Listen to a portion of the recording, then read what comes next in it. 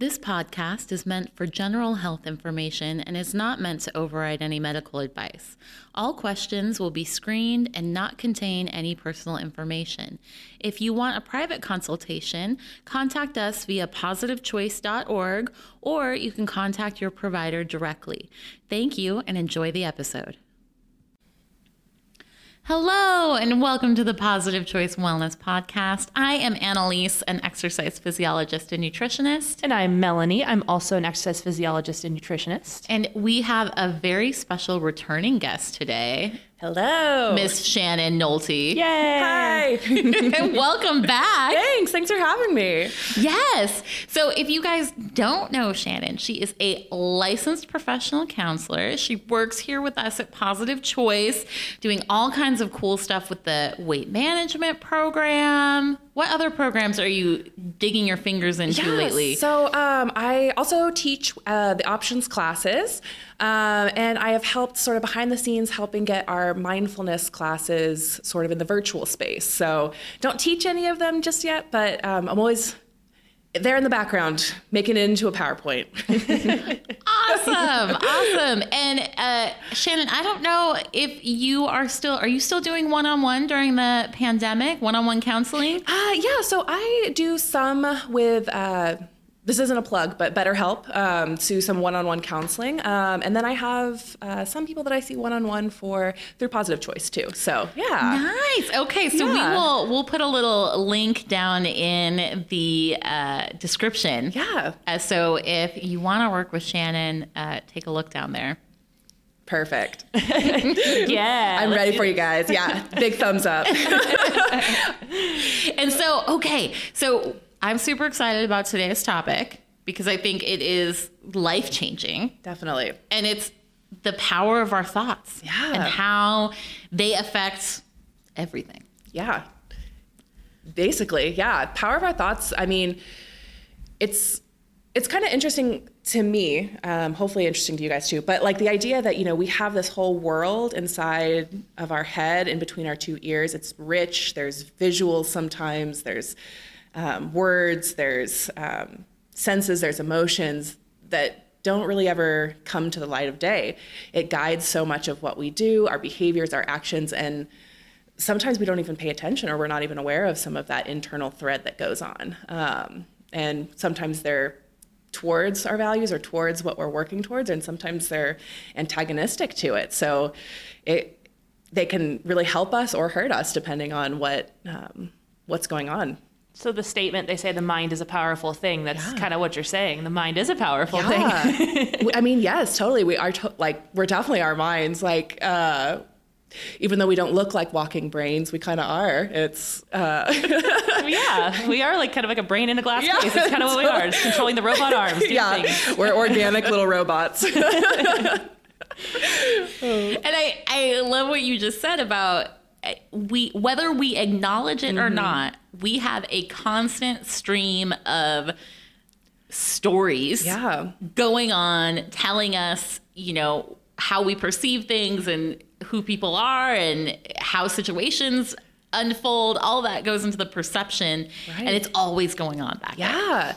We are it's kind of like if you ever, probably we're more comfortable with our computers than we once were, just because of everything's being virtual.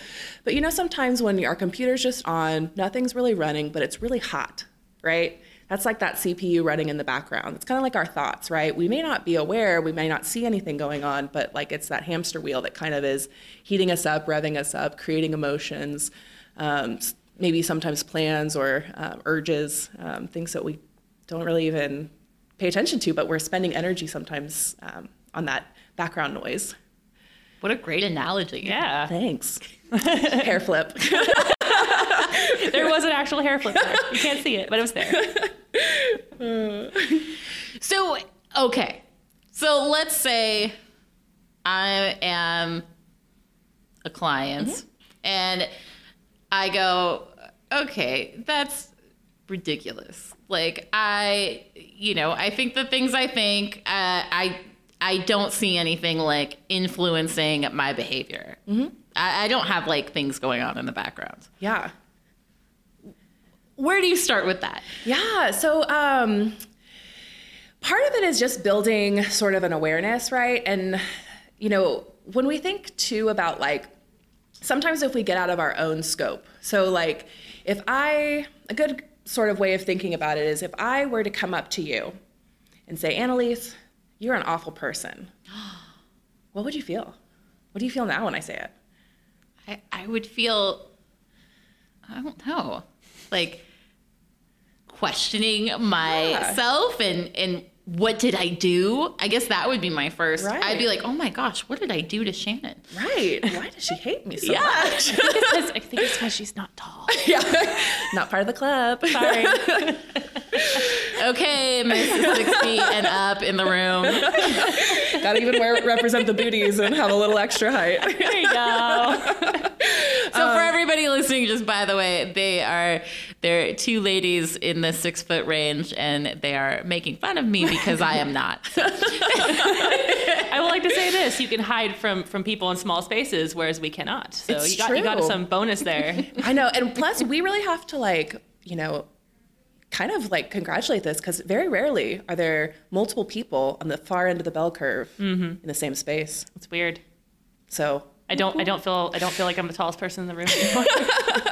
Enough of the tall chat, though. We'll move on from that. But so when we think about it, that if we can kind of get out of ourselves and see if someone else were to say these things to us, and we can kind of very realistically, I should say, feel what that is like, it can kind of start to seep in a little bit more of if I'm telling myself this all the time, if I'm saying I'm no good, if I'm saying I'm a failure, if I'm saying you didn't do this, this, this, and this, we can kind of tap into that there's an emotional experience that happens each time we hear those messages. We might be more comfortable with ourselves telling us that versus another person, but it's still something that does create an emotional experience. Same thing if I were to tell Melanie, and there's no difference, but you're an amazing person. You're wonderful. You're amazing too, Anna. I see how this is. She's not giving you the best look. She's like, okay. She's like, no more Shannon on this. But yeah, so if I were to come back and say something positive, we would feel a positive emotion, right?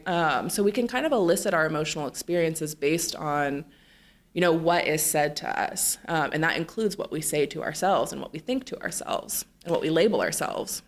Yes. Okay. So here's where my brain is going with this in terms of how what we tell ourselves allows us to interpret other people's opinions of us as well. So one of the things that I found so fascinating years ago when I first started digging into it is this idea of what we tell ourselves we view as true, right? So let's say I really struggle with my self-esteem. I already am telling myself in my head that I'm a horrible person. Right. Okay. So to me, because I'm saying that is my truth. I believe that to be true. So that's also going to affect my perception of what you tell me. So if you come tell me that I'm a horrible person, yes, I might have a negative reaction of oh, what did I do? But I'm also going to more internalize that because you just told me something that I fundamentally believe is true. Totally. Whereas if you came up to me and said, you're an amazing person, that might feel way off because now you're telling me something that is contrary to what I believe. Right. And I can't take it in. It's like those people who don't take compliments well when you tell them something nice and they're like, no, that's not true. Right. You're like, but it is. Right. It's like a qualifier, right? You're just, saying something nice or whatnot. But yeah, you're totally right. And it's like we choose sort of what to pay attention to. And you're exactly right. If we have a script or a philosophy about ourselves, we're going to look for things that fit in line with it. And it's almost like a self-fulfilling prophecy, right? Like if I, since we are, a lot of our classes are devoted to weight loss and healthy living, for instance, I always fail at a diet.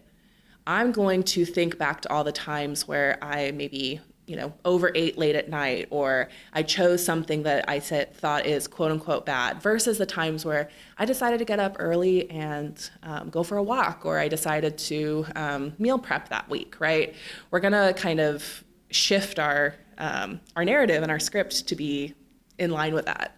And we do have so many thoughts and so many things that happen in our day, but it is where we decide to shift our attention to. And I'm thinking about the whole thing about like cognitive dissonance. So if we take this to the next level, so we don't like to be presented with things that feel false. Okay, so I always relay this as like how you feel around politics or religion, right? You have your own beliefs, and when you hear something that is contrary, you kind of get this feeling of like uncomfortability. You feel that wall go up. Yeah.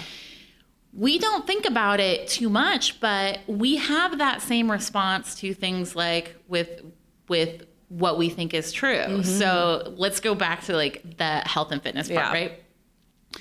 If I believe that I have a weight problem and I will always have a weight problem and I fail on diets, that's the background that's running. Well, guess what? Doing good things for yourself you start to feel that cognitive dissonance. And we don't realize it because in our heads we're going, this is what we should do, this is good. But the reality is that is causing us discomfort. Because just by the fact that we are sticking with the eating program runs contrary to the idea that we know is true about ourselves, which is we can't stay on a meal plan. And I think that's where we get into these self-destructive patterns, because in reality, the failure of not eating healthfully, the going off the diet feels more comfortable. And therefore, we're more likely to gravitate towards that. And that's why we don't stick in this space of success if we're constantly running that, this is not success. This is not who I am. This is a lie. And even the ideas of like, even those black and white camps of like, I'm successful or I'm failing, those run so rampant. And I know we've talked a lot about like diet culture previously, but like, I think that's part of it too, is that like, I'm either successful and I'm at a healthy weight and I'm healthy, or I'm not successful, I'm failing and I'm unhealthy and I'm no good, right? And there's even sometimes that morality, and we can label ourselves according to that, when sometimes it's just a neutral behavior. Sometimes it's not good or bad. It's just, it is. Yeah. It's so funny when you're mentioning that, because I was thinking back to when I was like first starting to work here and I ran a metabolic rate test on someone who was convinced that they had just a bad metabolism, just convinced. And, I'm like 25 at the time, so I was young. I didn't really know what was going on with reality at the time, I guess. So like I'm going to run this metabolic rate test on her. And, she's telling me like she traveled through Europe and she was drinking wine all the time and eating pasta every day, but she lost weight and she was successful. She comes back to the States and all of a sudden she's gaining all this weight. She can't understand why. And she's been so healthy and so good. And so she said, my metabolism must be screwed. I don't know what's going on with that. I don't know what's wrong with that. There's something wrong with it. And I ran the test on her and I told her the results, which were, you're fine. You're normal. It was like you could see the gears just like stop and stall, and I was like, no.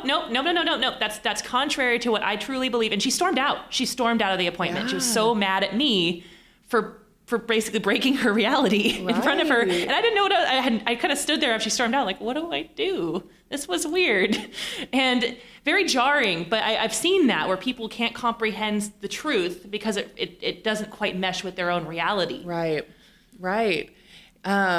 Which I can give you the simple explanation for why she wasn't losing weight. She was moving a lot in Europe because she was probably not driving anywhere and taking public transportation or walking. And then when she came back to the States, she's probably sitting more and probably was eating more than she thought she was. Right. But she didn't want to hear that. Right. And I think sometimes coming to terms with what the reality is jarring. Yeah. There's a lot of comfort in thinking that we know something. And sometimes it's a little bit different than what we think we know. And it can be upsetting. Yeah. So You mean we can be wrong? No, not you. No, definitely not me. No. Everyone else but not you. You're fine. Yeah, it's... Thank God. I mean, really, I was worried there. I know, but if you think too about like even those, just like the labels or those all or nothing thinkings, like we do tell ourselves a lot of falsehoods, whether that's preserving our ego or whether that's preserving, our sense of, comfort. Because like you were saying, like there is some comfort in like the devil we know. So if I'm used to calling myself no good, if I'm used to saying I'm going to fail. It could protect us from, something else. It could be something that's self-preserving. Could it be something like you're telling yourself a story in order to, make something make sense? Yeah. Like if you don't have any explanation for something, even though there might be, you don't fully know what that explanation is. You just tell yourself or create a story to make it make sense in your own head. Totally. It definitely could. And, these falsehoods that do happen, one of the big tools for any sort of like regulation of like negative thinking patterns is really just checking the facts on it, right? Whether that's a story that's maybe not true, or maybe like, is it all bad like I'm saying it is, or am I really this label that I call myself? Like, what are truly the facts? And when I mean facts, I don't mean like subjective facts of, things that I pick out, but like, what do people tell me about myself?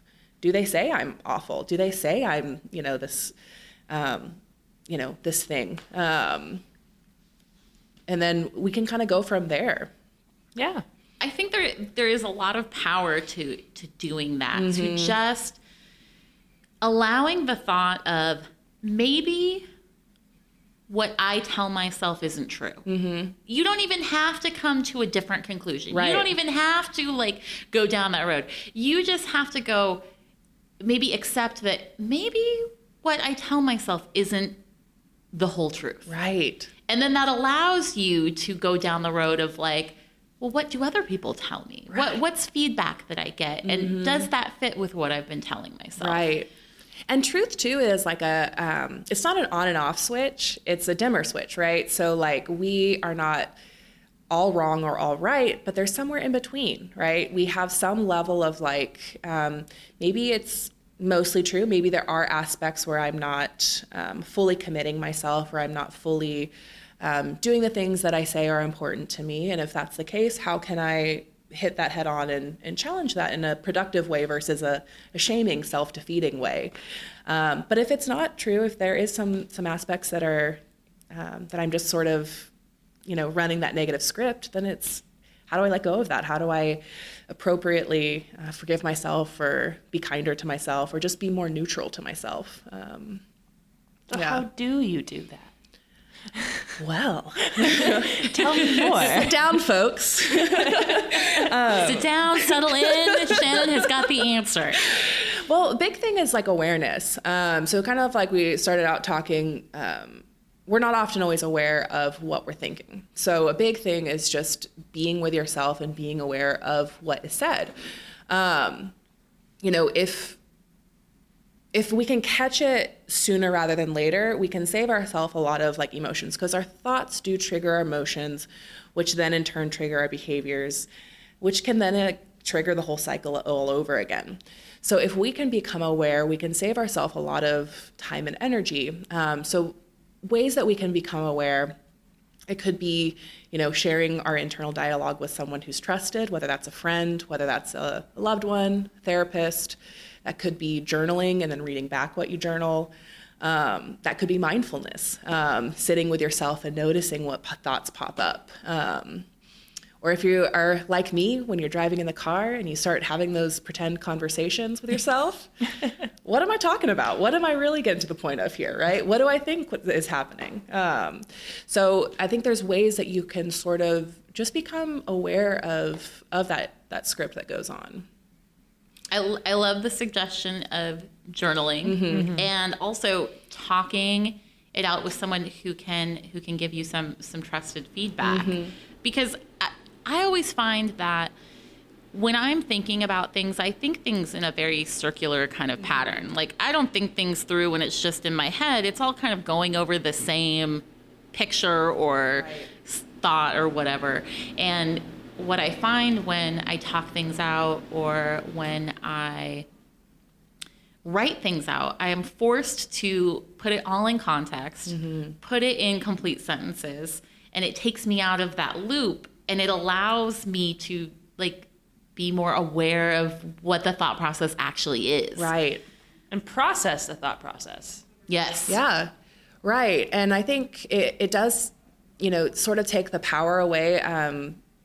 Like you said, when you're writing it down and when it's complete, and or you hear it back from someone, it kind of takes that power away of like, oh, that's not quite as scary as I thought it was, or I even hear that back and I think that that's kind of nonsense or, you know. I say, gosh. Don't you love it that like when words are coming out of your mouth, you're like, oh, okay, I see how Looney Tunes this is. I'm good now.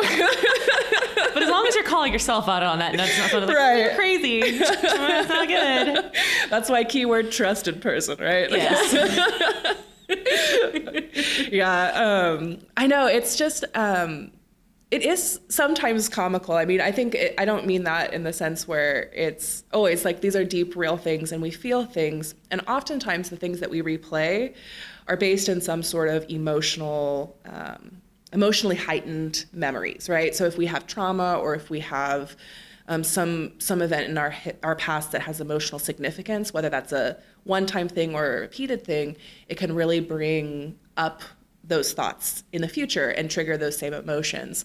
And sometimes when I mean comical is that when we do kind of hear back our stories or the things that we tell ourselves, you know, if someone were to tell me that about themselves, I'd be like, are you joking? Like, you're amazing. What are you talking about? Like, but then when we say it to ourselves, it's so different. We are our worst critic. Mm-hmm. We like to be meaner to ourselves than we would ever be to any human being. I always like to tell people if they ever have those negative thought things of like if you were to separate out your internal monologue, which I don't have one, we learned, but if you separate out your internal thought process of negativity and put that as another human being in the room, would you be friends with them? Oh, You'd be like, no, they're like the bully from high school. No way. Right. Exactly. And if that's the way you talk to yourself, then clearly that's not something that you should have in your head all the time. So it's something you need to put some energy into, like, you know, working on or having some sort of process to like kind of reframe where your thoughts are, because someone sitting there telling you how much you suck all day is not ideal for progress and success in things. Yeah. You know, and it's made me think of, there's this type of therapy called acceptance and commitment therapy, and they use a lot of metaphors. And one of the metaphors that they use is surrounding unhelpful thinking, right? Or I don't want to think about something that is uncomfortable. And it's called like the unwanted party guest. And it makes me think about like if our negative image of ourselves was a person, that's like this unwanted party guest, right? And the whole metaphor is like, so, you know, this party guest, like you say, hey, you need to leave, get out of here. And they just keep coming back. And you're like, no, I told you, get out of here. Please leave, and then they just keep coming, right? And so the solution is that we allow the party guests to come and we focus on the things that bring us joy at the party instead of focusing on this negative party guest. We focus then on, well, here's someone I really like to talk to. This person's really fun, or this activity we're going to play horseshoes or cornhole, so that we focus less on that person that keeps, that we supposedly hate. We can kind of just ignore them by focusing on the good instead. So our attention isn't then on the negative, but more so on what does bring us gratitude and what brings us joy and pleasure and, you know, gets us closer to our values. Yes. I like that. Yes. I also think when we're looking at this, I think that this is one of the reasons that we do things that numb us out and take us away. Because if we were presented with a lot of this negativity outside in another person, we would not hang around that person. We would leave. Yeah. But we can't leave. Right. Except when we overeat, overdrink, overwork, however that is. They're shoving stuff on top of them to shove them down. Yeah. Right. We're finding a way to escape ourselves. And we have to find a way to be okay being in our own head. Totally. Our head needs to feel like a safe space. There's a term for that, and it's experiential avoidance. And it's exactly that. We escape the experiences that bring us discomfort.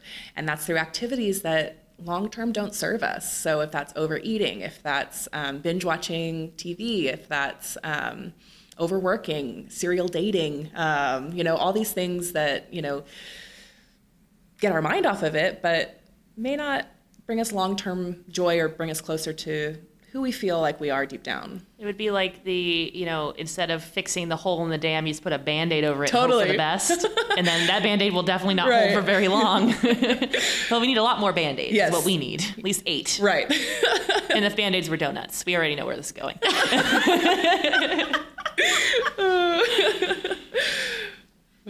But yeah. I just had a really good image of that, and I can't get my mind off of it thinking of thoughts or speaking of thoughts. I like my food analogies. What can I say? I like it. That's why I like you. I mean, I do like food, but no, I think these are really, like, it's so funny because I think we here, at least with the classes we teach, sort of understand these concepts, but the things you're naming is like, I would have said, like, you're shoving things down with food, and you're like, experiential avoidance. Like, oh, there's a name for what I talk about. This is cool. That's why you have the degree in it and I don't. But it's just cool to hear that, because it kind of reaffirms what I'm teaching my patients, which is basically a lot of what you're saying. Yeah. So, it's very validating. So thank you. Oh, you're welcome. You guys validate me and what I say sometimes too. We're on opposite ends of the spectrum with these classes. So yeah, it is, it's actually one of my favorite topics. I love the idea of experiential avoidance, not only because I've been a master of that in my life, but Yep. But I think it's one of those things that, when we can acknowledge it, when we can acknowledge the thoughts and how we avoid them, and how we numb ourselves or soothe ourselves, and these all came from preserving, roots, right? It was a way at one point to really help us because we didn't have tools or means to do so in another way. So, if we can kind of look at ourselves in a kinder way, if I say, for instance, if it is about overeating, if it previously that was the only way I knew how to take care of myself, or the only way I knew how to avoid some of these really mean things that I say to myself, or the shame that I feel in a certain situation, that was a comfort. And we can look at overeating then differently. Instead of being this mean, awful thing that happens, it's really, in its sense, it was there to help us at one point. And then that's where we can sort of start building self-compassion and self-care and start taking care of ourselves in a different way, and learning different tools. It's not that I'm stupid or I don't have discipline or determination. It's because I don't necessarily know how to take care of myself in another way. And I think that's the key. So if our listeners take away nothing else out of today, it's that change comes from a place of self-care, from self-positivity. It does not come from a place of self-shaming. Yeah. And I know I am guilty of that. I have had many clients and patients over the years that are guilty of that. I'm guilty of that too. Yeah. If I could just change myself, if I could just be hard enough on myself, then I wouldn't keep, overeating, or I wouldn't keep missing my workouts. But the truth is that we do things to care for our health when we value ourselves. Right. We spend time on things that we value. And so that includes ourselves. That's a really good way to put that. Yeah. So, I think that's one of the big things. And, as much as it may feel comfortable to be hard on ourselves, it's one of those sort of things that we have to be conscious of and aware of is this helping me long term? How helpful is me being critical? How helpful is it for me to be hard on myself? How helpful is it to be, and I'm not saying that there's a difference between compassion and letting everything slide, but there is this, what did I learn from this? Instead of saying, gosh, I'm so stupid, what did I learn from this? What was going on for me that I really, since donuts are on the mind, I went for those donuts, right? Like what was going on for me at that moment? Was I sad? Was I tired? Was I, and that's where we can kind of impact change. It's not saying we're going to turn a blind eye, but go towards more of those things that help us long-term versus the things that just hold us back. Which in a sense would be considered what? Like mindfulness. Yeah. Being mindful. Because I think when we hear the term mindfulness, people go like, oh, totally. Must be meditating in a field. It's like, no. This is just being aware of what you're doing and how is it impacting you in that moment. Right. Will this help you long term? What is this doing for you? That's mindfulness. How fast are you eating? That's mindfulness. Just being aware right now, what are you doing? Right. Not meditating in a field, which can be, but it's not always exclusively meditating in a field. I won't knock that.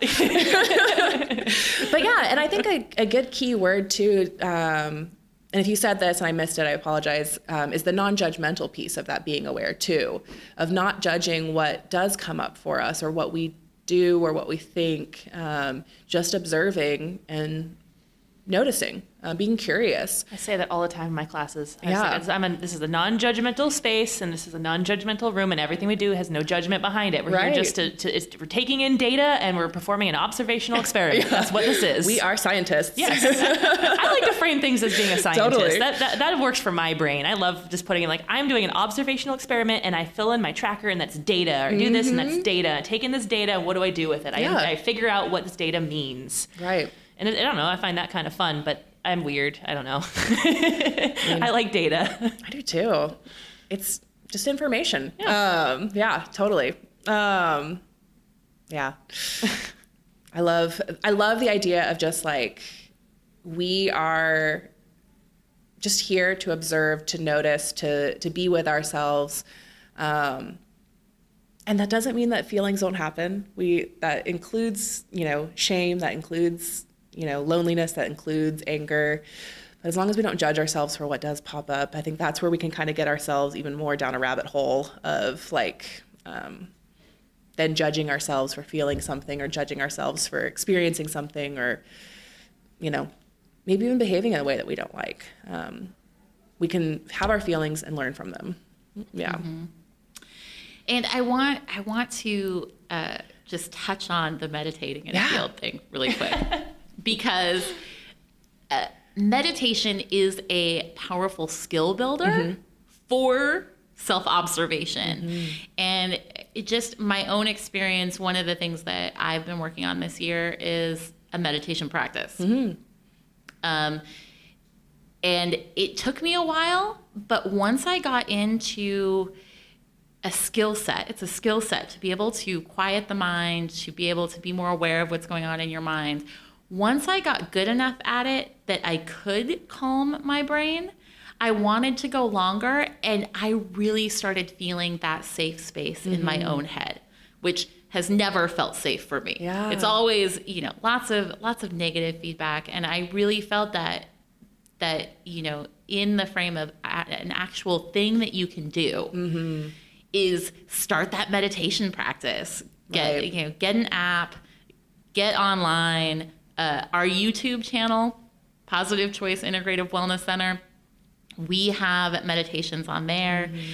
Getting to that point where you can be quiet and observe your own thoughts. It's a great way to start paying attention. Yeah, I'm glad you shared that, because I think that it's so true, and I agree for myself. It's one of the things that has helped me experientially avoid less, be more present with what's going on in my life, and I've seen it transform others as well. And it doesn't have to be something long. It doesn't have to be something formal. It doesn't have to be something grandiose. It can just be you breathing for 5 minutes. In a dedicated, aware, non-judgmental space. It's a game changer for sure. And on that note, thank you so much for joining us, Shannon. Thanks for having me. Yes. So you guys have a wonderful rest of your day wherever you're at, and just open your mind to what's going on up there. And check out our YouTube channel. And go find a field. And go find a field to meditate. Until next time, everybody. Bye. Bye.